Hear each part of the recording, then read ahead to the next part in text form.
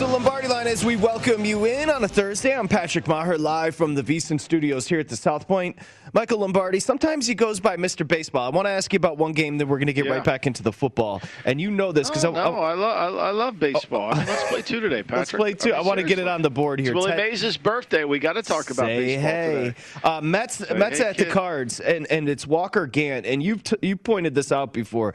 Gant, it's totally misleading with the Cards pitcher. It's the 2.16 ERA, but his FIP is over 4.3. His whip 4.31, and his FIP and 5.5. His xERA is 5.560, which is not good at all. And he also walks the building.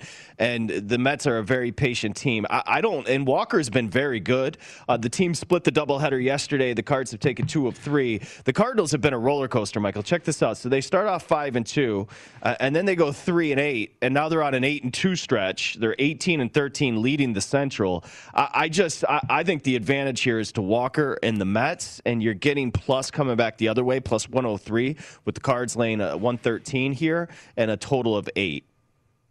Yeah, I mean, I think, look, let's face it. It can be, the Cardinals are unpredictable, but I think when you get the situation that the Mets are in, I think you got to go with that. I think the Mets. I think you fade Gant and you go with the Mets. I think that's the better play. At plus 103, why wouldn't you do that? I think with Walker on the mound, I mean, I think this is one of the pleasant surprises for the club. He signed a very friendly deal with, I think it's only like $7.7 million. That's a friendly deal. I get that. But, I mean, the injuries in the last 2 years have hindered him, but I think he's back through that now, and he's showing that he's got dominant stuff. Yeah, the advanced statistics tell the whole story. Sometimes it can be a little overwhelming, but we encourage bettors. You can go to vsin.com for the tools right now. You encourage bettors. The old school, just looking at ERA, that is misleading at this point. There's more information for you. So there it is with the Mets and Walker and St. Louis and Gant. It's coming up in just about 8 minutes. The other one I wanted to take a look at quickly here is McKenzie v. Duffy with the Indians at the Royals. This one's an interesting matchup because we talked about Danny Duffy, who this is the best in his. What is he? 9 years deep? Two runs in the last 30 innings. It's incredible. I mean, it's the best number in his 11th season in the Major League Baseball. I mean, so it's safe to say he's one of the best pitchers in the game right now. I mean, just the lone 2-run earns he's allowed have been solo home run shots. And he's been almost nearly perfect. I mean, I don't think there's ever going to stop this. I think he's been remarkable. 100%. And McKenzie, who's throwing for the Indians today, the Tribe, Tristan McKenzie, very young kid, great arm, but he struggled big time his last 2 times out. And Duffy, who his first start of the year, I believe it was against Cleveland, and they beat the Indians 3-0. In his starts, Kansas City's 4-1, 3+ run differential. I mean, it's a big time matchup. I expected it to be closer. The reason I bring this one up, this one's first pitch is about an hour away. I expected it to be closer to $1.50. It's 133 on the Royals here, Michael. Yeah, and I thought originally at 8.5, I liked the under a little bit. The 8, I think it moved there, and it's a little bit too perfect for me.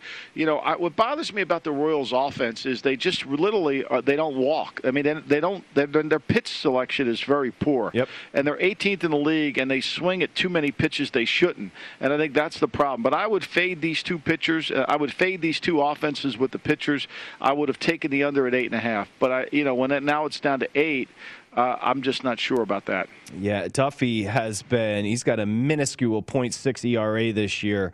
He's 4-1 on the year, as we mentioned. He's striking everybody out. He's not walking anybody. His whip's ridiculous. And McKenzie, like I said, I combed through his last 2 starts, and not good at all for the kid. So Royals laying $1.33 there.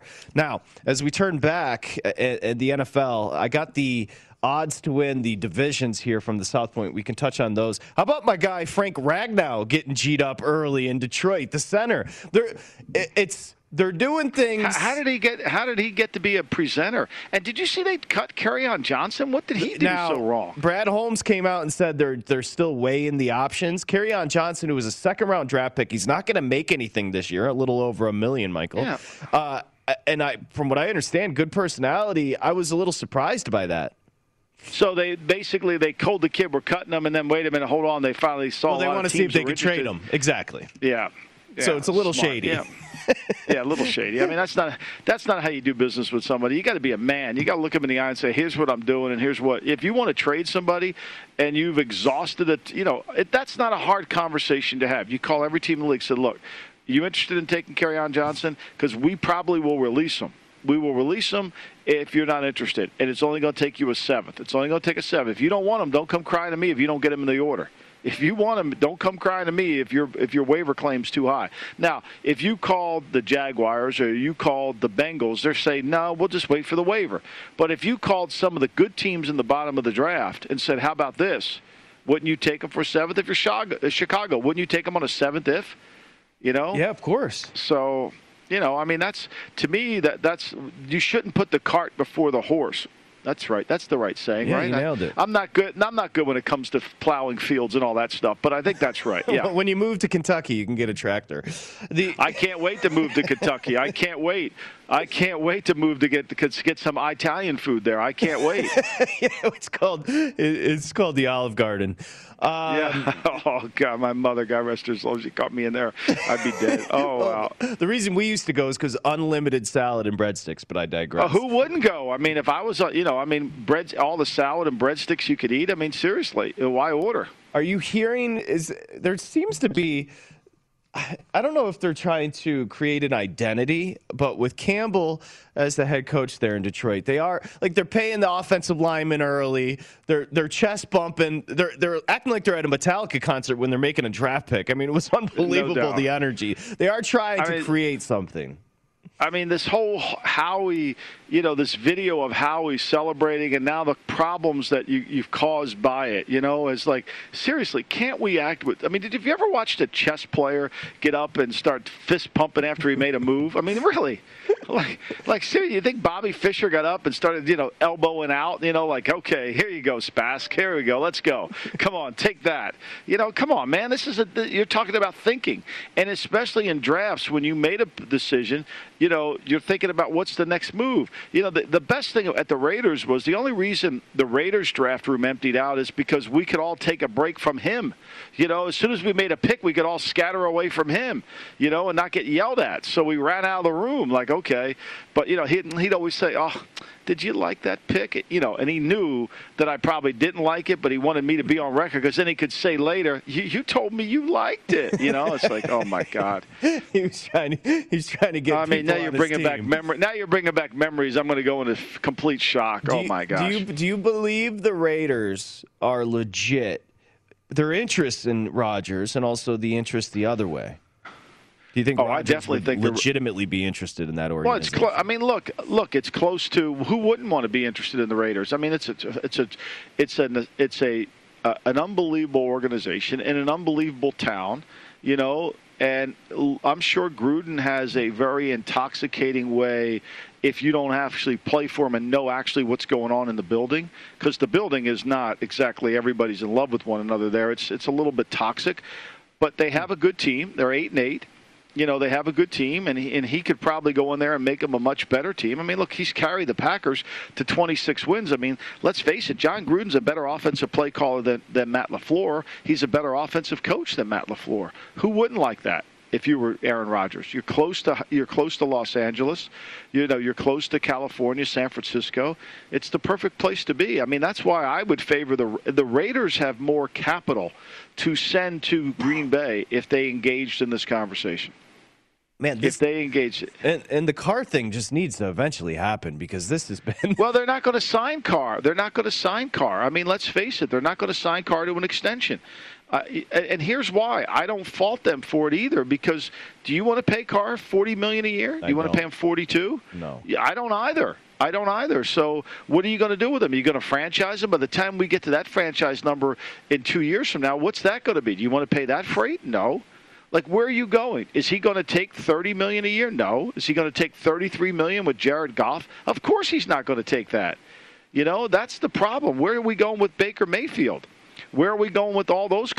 I think Cleveland will pay Baker Mayfield because I think Cleveland has lived a life of not having a quarterback that they finally got one that fits their system. They're not going back the other way. They'll do whatever they have to do to not go back there again.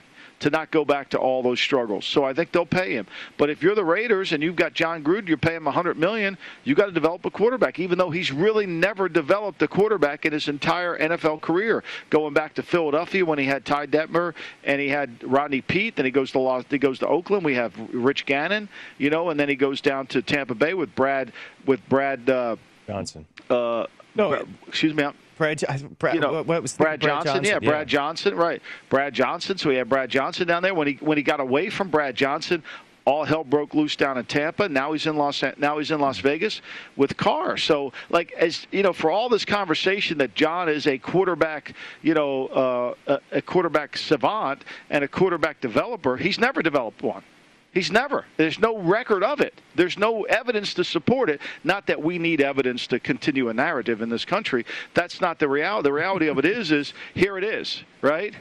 And so, for Gruden, this would be the ideal player. 38-year-old Aaron Rodgers, an older quarterback that can do anything he wants at the line of scrimmage. He can just give them formations and tell them to run these 6 plays. If you want to do it, you do it. Oh, it would be heaven for him. So I threw out a rookie prop for you earlier, Jamar Chase, which was almost 1,100 yards. Are those all out now? Are those all out? We got to dig into those. So I'm going to throw Trevor Lawrence at you. Before I give you the number, let's think about the talent, where you think it'd be set. Okay, so this is for passing yards, and I'm going to tell you it's higher than I thought it was going to be. If you want to take a stab at it, I can just give it to you. But Trevor Lawrence passing yards prop, and it's 110 up and down, so it's a pretty solid number. I'll give you 3,900. Then you and I are right on the same page because I thought this one was high. It's almost 4,200. It's 4,199 yards and a half. But we have the extra game. You see, here's where we got it. The extra game. You know what? The extra game. We got to change our mindset on that. The extra game got us on that. Good job. Yes. I should have erred on the side. It should have been because that extra game, and let's be honest, we all don't know what that extra game is going to be like. Look, I think Zach Wilson, why Trevor Lawrence is more than Zach, I don't know. But I would take the under on Zach Wilson because I have questions. Can he stay healthy the whole year? Are they going to be? Do they have to run the ball? Are they going to balance this thing out? I think Lawrence is going to swing it all over the lot. I think Lawrence is going to be like Justin Herbert and just start throwing it. I really do. That's a great point. It's funny. It wasn't too long ago the benchmark or the line of was 3,000 yards passing. Remember? Back in the day, it was 3,000 yards passing. Think about this. Joe Namath is in the Hall of Fame. He only had 1 year in his NFL career of throwing for over 4,000 yards, which was unheard of at the time. Mm-hmm. But it was a man-to-man league, so it was one coverage league, right? So there was no cover 2, there was no 2 trap, there was no 3 cloud, there was no cover 7, there was no cover 8 banjo, there was none of that stuff, right? It was, hey, we're playing cover 1. Come at us, right? And so that was pretty easy. You got a big receiver on the outside. You could throw the ball to him. Boom, there we go. We got a big time play. It's backyard football. But now, 4,000 is very pedestrian-like. So 4,200 essentially for Trevor Lawrence. I think really what it just comes down to is it's not a plethora. DJ Chark, obviously, he doesn't have crazy talent there. Wilson now, they're starting to actually put some talent around the kid. You have to take into account who he's throwing the football to as well as far as Lawrence. Right. And I think when you look at Jacksonville, look, if you're Jacksonville, you should be all in on Julio Jones. He would be the perfect complement to you. Now they got Shenault. They signed Marvin Jones, and they got Shenault, who's a good player. I don't count Dorsett in this thing. So really, but if they got a true stud, if they got a legitimate Julio Jones for 2 years, they can afford him on the cap. He fits in perfectly to what they want to do. They can buy some time, and he could be really the leader in that locker room for this offensive team and really give Lawrence a dependable guy on the outside. And I don't think it'll cost him too much. I think it's the perfect guy. Now they'll probably, we don't want to hurt our development of our young players. No, I think this will help the young players develop. I think it's a big number just because if you think about what happened last year with Herbert, and again, we're talking about Trevor Lawrence, his passing yard prop is set at 4,199.5, so 4,200. If you look at Herbert, who started, 15 games, because that was week 2, and he ends up, and he had a great year, not a good year, a great year. He threw for a little over 4,300 in 15 starts. So those are big expectations for Lawrence, even if it goes 17. First off, he has to stay healthy for all 17. Right, and here's the other thing. I don't know how good they're going to be on defense. I mean, Joe Cullen's never called a defense in his life. He's a new defensive coordinator. So how is that all going to work out? Is that really good? Charlie Strong is on the staff as well. Is he going to be the play caller? I don't know. I think the defense is going to have some problems initially, and I think they're going to play from behind early in Lawrence's career initially. And so when you're playing from behind, a lot of those yards you're getting are junk yards. I think that'll happen. And if they're smart, if they're smart, they'll allow this guy to use his skill set, especially being able to be smart at the line of scrimmage, get him into the right play, get him in the right situation. But let's be real honest here. This is a passing league, and if you're not throwing the ball on all 3 days, if you're not playing Canadian football, which is getting first downs and 2 downs, and you have to throw it really to do that quite a bit, you're going to fall behind quickly in games. I will say that Bevel running the offense, I did like him calling plays in Detroit. That was my first experience with him, and I actually did like him. Look, I think, and James Robinson's a good running back. So, they got to hope this offensive line improves and gets better. They got to hope Cam Robinson's a legitimate left tackle. A lot of things got to go right for him, but there's enough there that you could say, okay, we got a chance here. Okay, I got rookie numbers. I'll give you Kyle Pitts and Devontae Smith when we come back as far as their props, receiving yards. Coming back here, Lombardi Line on a Thursday. Presented by BetMGM. It's VSiN, the Sports Betting Network.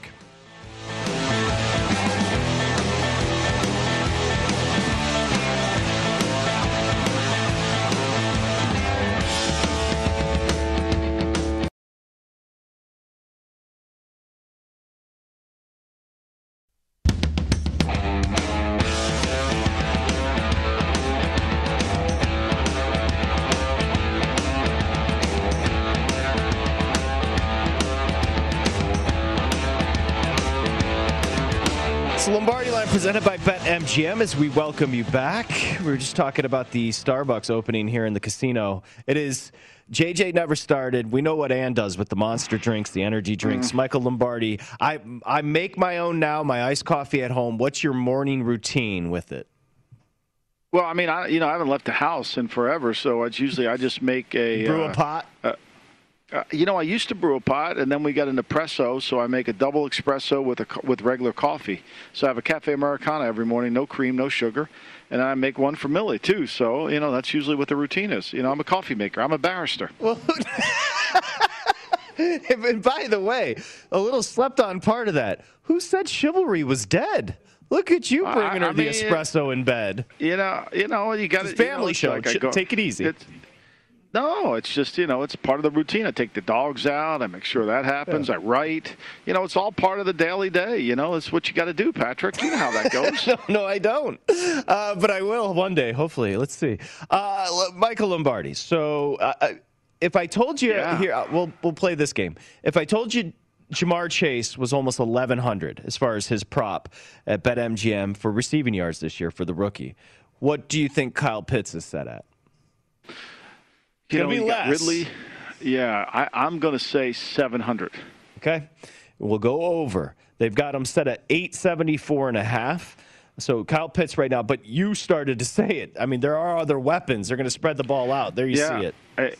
It's going to be spread around. I mean, you got Hayden Hurst in there. You've got Calvin Ridley. You got Julio Jones. I mean, how is that not going to be, how is that not going to work?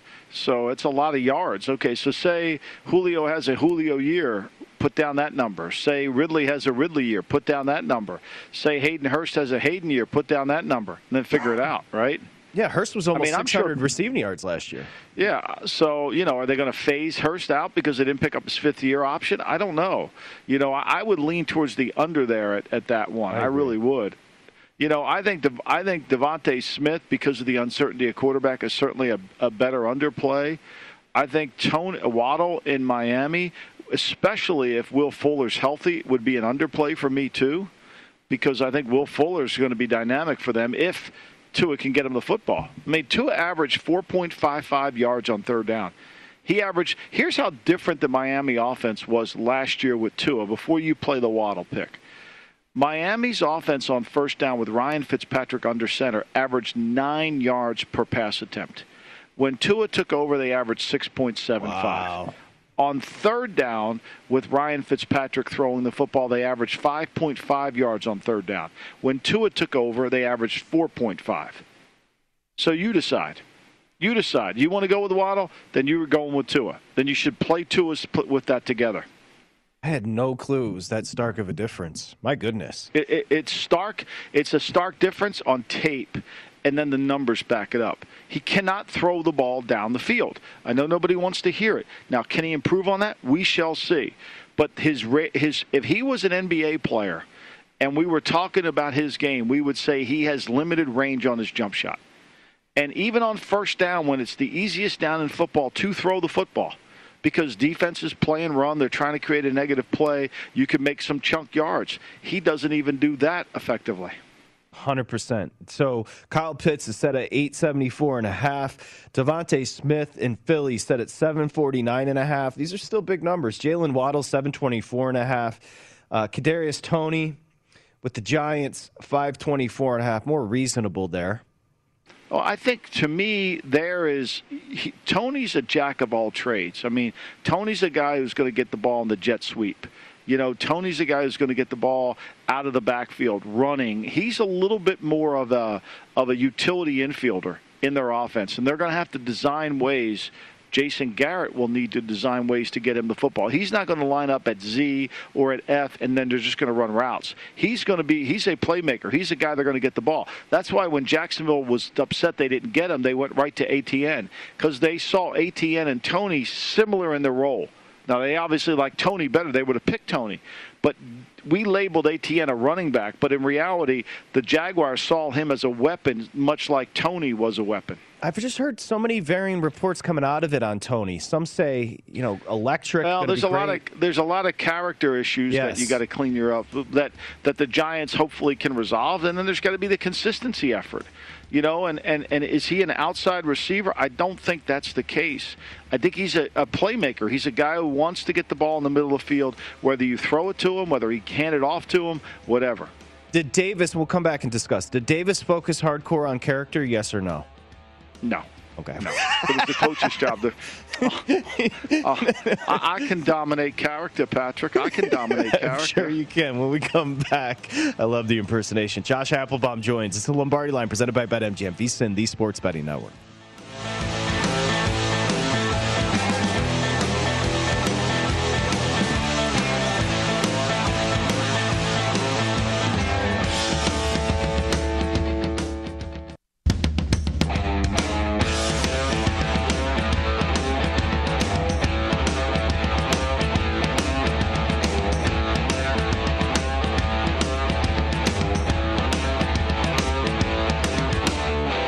Okay, so our VSiN experts are covering every sport every day on the board. Of course, we're going to hook you up. We provide the tools you need to make your most informed bet every time, even if that means telling you when not to make a bet is your best option, okay? Our 24/7 video coverage, data, and analysis on VSiN.com.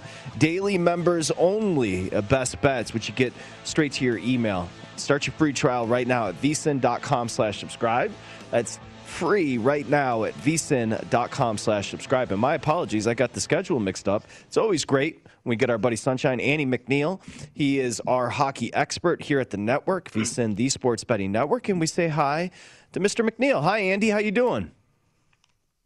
I'm doing good, guys. Thanks for having me on. I'm glad that you brought up that, sometimes the best option is not to make a bet because this slate sucks. I wrote it down for you, man. I don't know, and you could correct me. I'm sure it's happened a million times. But as far as more than $2 favorites on all 6 games tonight, but I'm talking some into the threes. The lightest favorite right now is Toronto Lane, almost 220 here. Yeah, and that's if you have access to a book that has low margins and offers, relatively good odds. You can be laying as much as 250 on the least of the favorites tonight, the home favorites, that is. It's a very lopsided slate. And I've been scouring some of the shops that I have here and looking for some bets to talk about. But there's not a whole lot on the board. I really love a player prop that I've found. Got to talk about Sebastian Aho in Carolina. He's been on fire. Points in his last 9 games. 6 of those have been multi-point efforts. 3 of those have been 3 points or more. He's on an 88-point pace right now, and He's offered to score 2 or more points at plus 260. Was plus 300 earlier today. That's over at DraftKings. I'm sure it's available at many other shops.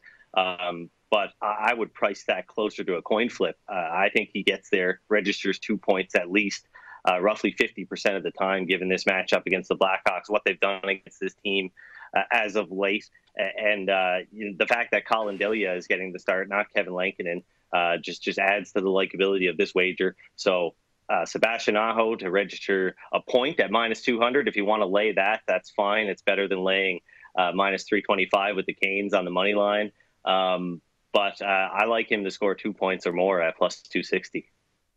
Hey, Andy, let me ask you this question. As the end of the season is nearing and there's really not a bet you like, has there been anything in future odds in terms of the first round or any team that you feel like is valued really good and positioned in an excellent space for you to take something on the futures market?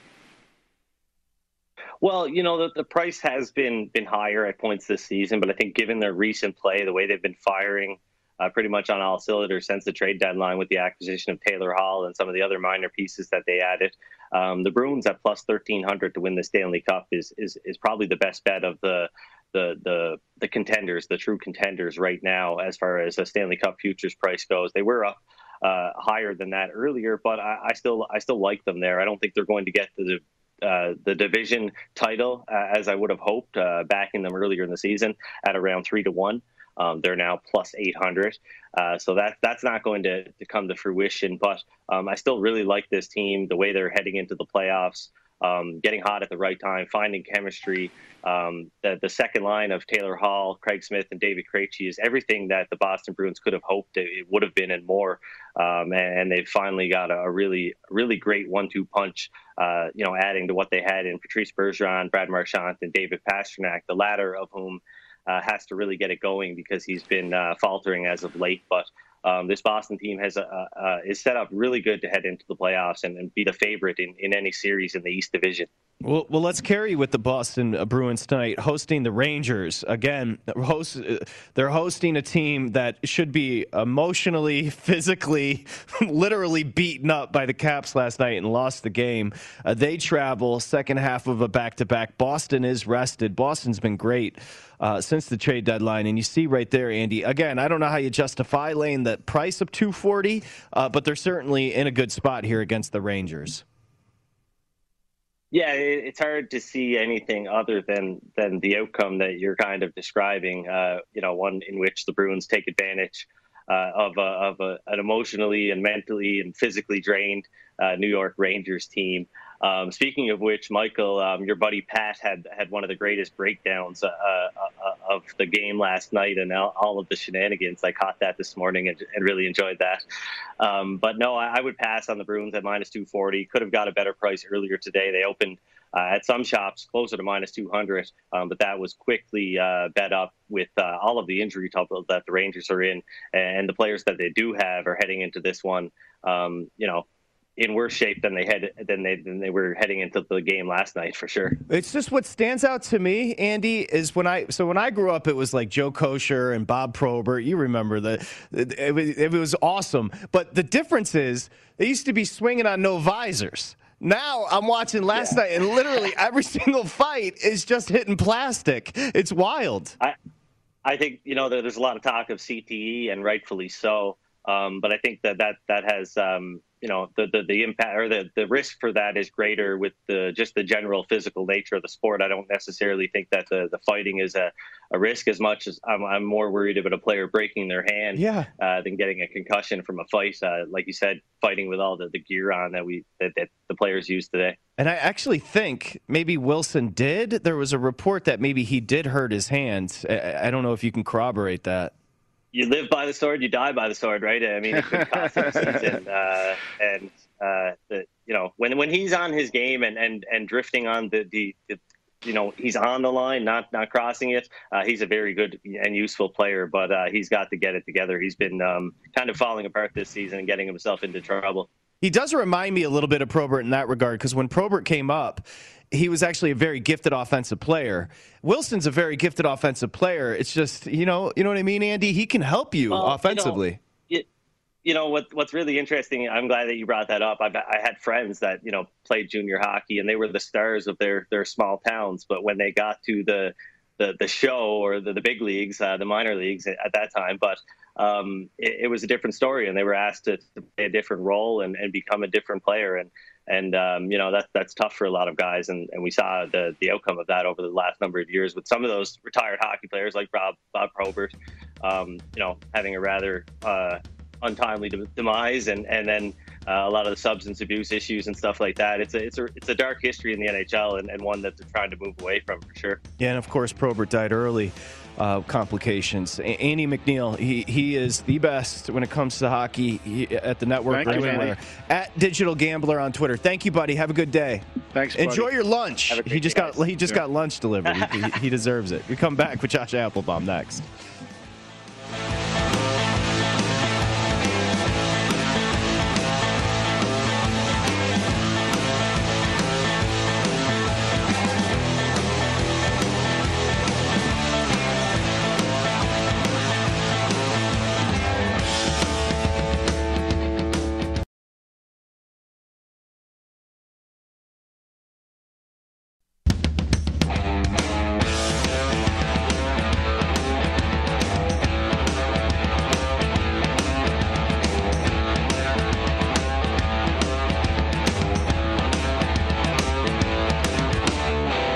Join in on the sports betting excitement with BetMGM.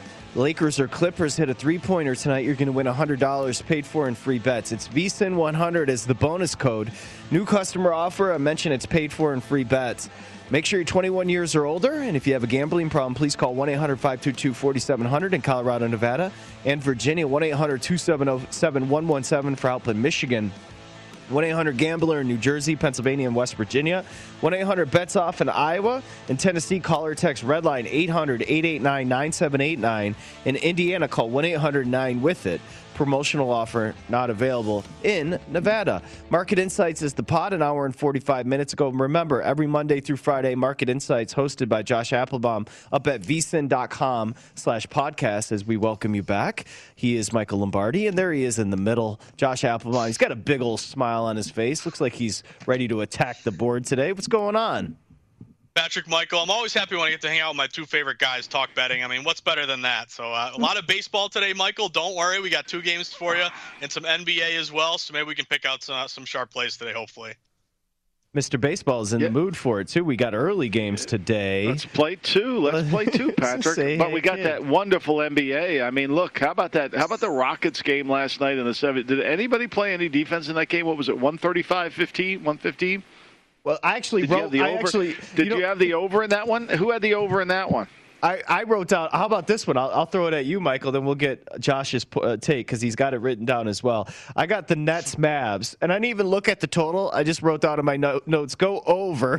Defensively, the Nets are 21st. I mean, 26 as far as defensive rating. The Mavs 21st. Offensively, they score 100 points. I mean, the Nets score 117 points per 100 possessions. The Mavs score 114.3. Oh, there it is, 234. Michael. So, again, some of these you're just blindly betting to the over because of the way the defense is being played right now. Yeah, I mean, it's a G League game right now. I mean, no one's playing defense. Well, there's 6 games left to go in the season for most teams, and you would think they would be honing their defense. I mean, the Sixers let that bad Rockets team score 115. Of course, they scored 135, so it was pretty much, there's no defense at all. But, that's never going to stop Mr. Applebaum from betting. It's never going to stop him from seeing some really good steam in this NBA. I'm sure you found a lot of steam in the NBA, Mr. Applebaum. What do you got? No, it's coming in hot here, guys. But I think you bring up a great point, all jokes aside, with these overs right now, because it's kind of like necessity is the mother of invention. These spreads have been driving me nuts here in the NBA with, again, guys being in, guys being out. You bet a game too early, the line goes the other way, you get frustrated, you get a terrible number. So what I've been doing is waiting late and looking at these overs, Michael. So to your point, with that Houston game yesterday, one thing that I've been looking at is obviously these high total overs, and if you see a line rise a little bit, usually that's again, public loves these overs, but some respected money maybe hitting the over. But really the key is these bad defensive efficiency teams, because team like the Rockets, again, Patrick, you mentioned today, kind of like the Nets. Nets have been a really good over team. This one would fit a couple systems if you want to sweat this over, Patrick, because Nets Mavs here, it opened at around 234. It's up to around 234 and a half, 235. We're showing 234, but I'm seeing it rise a little bit across the board. If you like the over, you may want to get it sooner rather than later. But a couple of things that you would kind of like about this game. Number one, non-conference overs. Lack of familiarity, lack of kind of knowing how to match up on defense. These non-conference overs in which the line stays the same or rises 55% this year. You also get these high totals, 235 or more, they're 58%. And then also a close spread. Anytime you get these close spreads, that's like an added bonus, a cherry on top for betting an over, because maybe you get overtime, maybe it's back and forth. You have a lot of those trends there to the over. But Michael, I'll throw this one at you. Any interest on the Mavs here getting some points? Because I think this kind of gambler's fallacy. We've seen the Nets lose 3 in a row. We saw this kind of with that Dodgers-Cubs series. A good team loses 3 in a row. They have to win the next day. They have to cover. But this is the most lopsided play of the day. Almost 9 out of 10 bets are laying the points with the Nets. But some of these shops, Michael, 3.5 seems to be kind of a key number. There were some 4s that got down to 3.5. And if you're looking at, the Mavs here getting points with Doncic, one thing you like, top contrarian play and a short dog with a high total sometimes can lead to more variance and upset. So, Michael, if it's between the total and the spread, either one of those, do they catch your eye? I like the total, and I think the reason the spread is so popular right now, the Mavericks have already beaten the Nets this season, 115-98 in late February. And some people might offer the commentary that the Nets are not a good matchup against the Mavericks, because the Mavericks are actually 2-1 against them and covering the spread on 2 of those occasions. So it's always been the Mavericks that play well for whatever reason against the Nets. So I could see the line there. I don't think there's a sense of urgency with the Nets to win any games, because I don't think they care about home court advantage. I don't think they care about seeding. I think they're just as content to give the 76ers the number 1 because they feel like they'll beat Philly 2 times in Philly no matter what happens. Totally agree. And they'll get there. And so, so if you're my point here, Josh, is if you're using the motivation of they got to have the win, I think you're wrong. I don't think they do. I think they're just going to play the game and play it and see where it goes. The fade alert is out. The Bulls are a favorite on the road at the Hornets, and I've got it up at 4 at a couple of books here, maybe a 3. No, 4, pretty much across the board painted. The Bulls on the road at Charlotte, laying 4 here, Josh.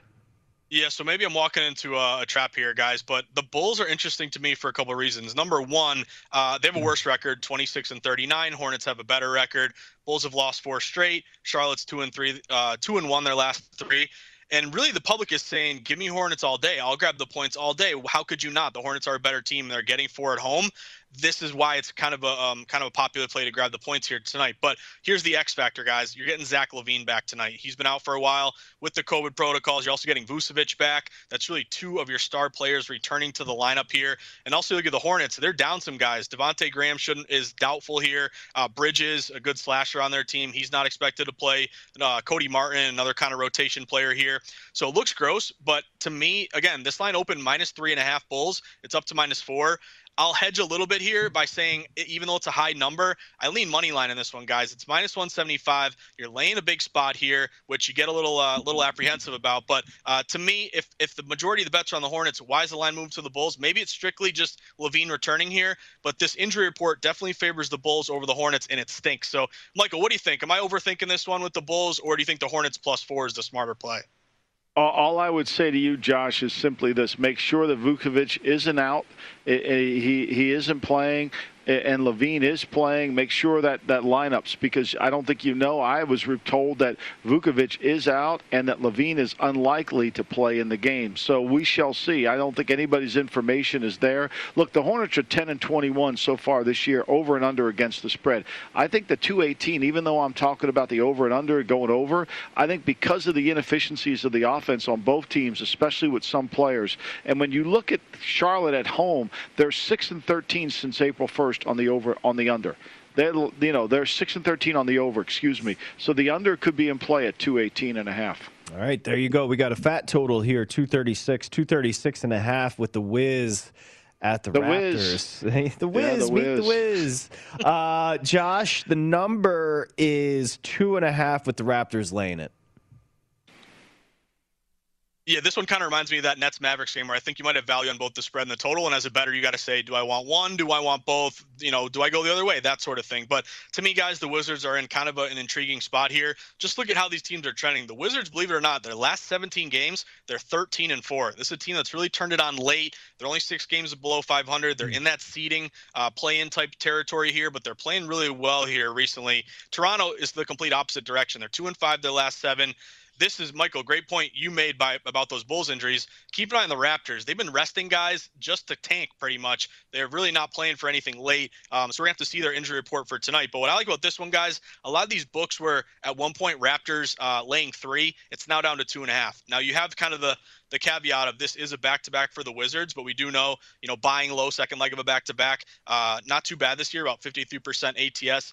Gets even better if that line is moving toward the Wizards, which it is right now. So a little bit of value, I think, Wizards in the points here. They're also 27-20 ATS as a dog. They've done well getting points. That's 57.4% ATS. And road dogs, they're even better. 15-11 ATS, 58%. And the Raptors, as a favorite, have not done well, 15-10 ATS. So, Michael, what do you think? This is another total that's risen a little bit. We know the Raptors are a high-scoring team here, but it was 235.5-ish up to 236.5. But any reason to buy low or maybe back the Wizards on a back-to-back where the public says they're tired, yet the line's moving toward Washington? I like the over here. I think in 5 of the last 8 games the Wizards have played, they cleared the 235-point mark easily, and I think this one has a really good chance to do so. And I think both teams will, depending on who doesn't play. The one thing that always scares me about the Wiz is they're a terrible team against the East. For some strange reason, they're a really good West Coast. They're a really good Western Division team. I mean, if they were playing out in the West, they would dominate. But I just think with the way the Raptors are playing right now, all offense, and Washington loves to play teams that don't play defense, I think the over is the play. Fellas, kind of surprising news here. The Angels are releasing Albert Pujols. He's in the final year of that 10-year, $260 million is a terrible contract, but he's in the final year. Why not play it out? But the Angels, per many reporters now, are releasing Albert Pujols, Michael. I don't know if that surprises you. I mean, look, where are we going? And, sometimes as an organization, you feel like the player wants to go somewhere where he feels he has a better chance to contribute late in his career, and you do it. I mean, you've played the bulk of it, and all these contracts are guaranteed. I don't know the offset language in Major League Baseball if they would get a break if he went to another team, like in the NBA when they get bought out. Yeah, I'm guessing he wants to take a flyer with another team. They probably gave him a chance to retire, Josh. Yeah. Yeah, that's a surprising move. Obviously, in a kind of, what is it, a 10-year deal he signed at the time. The biggest contract ever was like $240 million here. Patrick, my first thing is he's a couple bombs this year. I think his average is pretty low, below 200 though. And also they got a prospect, Jared Walsh, this guy who really rakes young player. Maybe they're trying to make room for him and let Pujols, jump onto a team with maybe the Dodgers or a team that needs an extra bat here. We'll see. He got the Applebaum deal when he signed with the Angels. That Applebaum got at Visa, and my goodness. Oh, yeah. That's what. Why do you think DraftKings is in the mix? The guy in the middle of the screen right there. Michael, have a great Thursday. I'll see you tomorrow. Thank you, Patrick. All right, buddy. Enjoy the baseball. Thanks, Josh. Thank you, buddy. Thanks. Have a good one. We'll see you tomorrow here on the Lombardi Line. The Nuts is coming up next.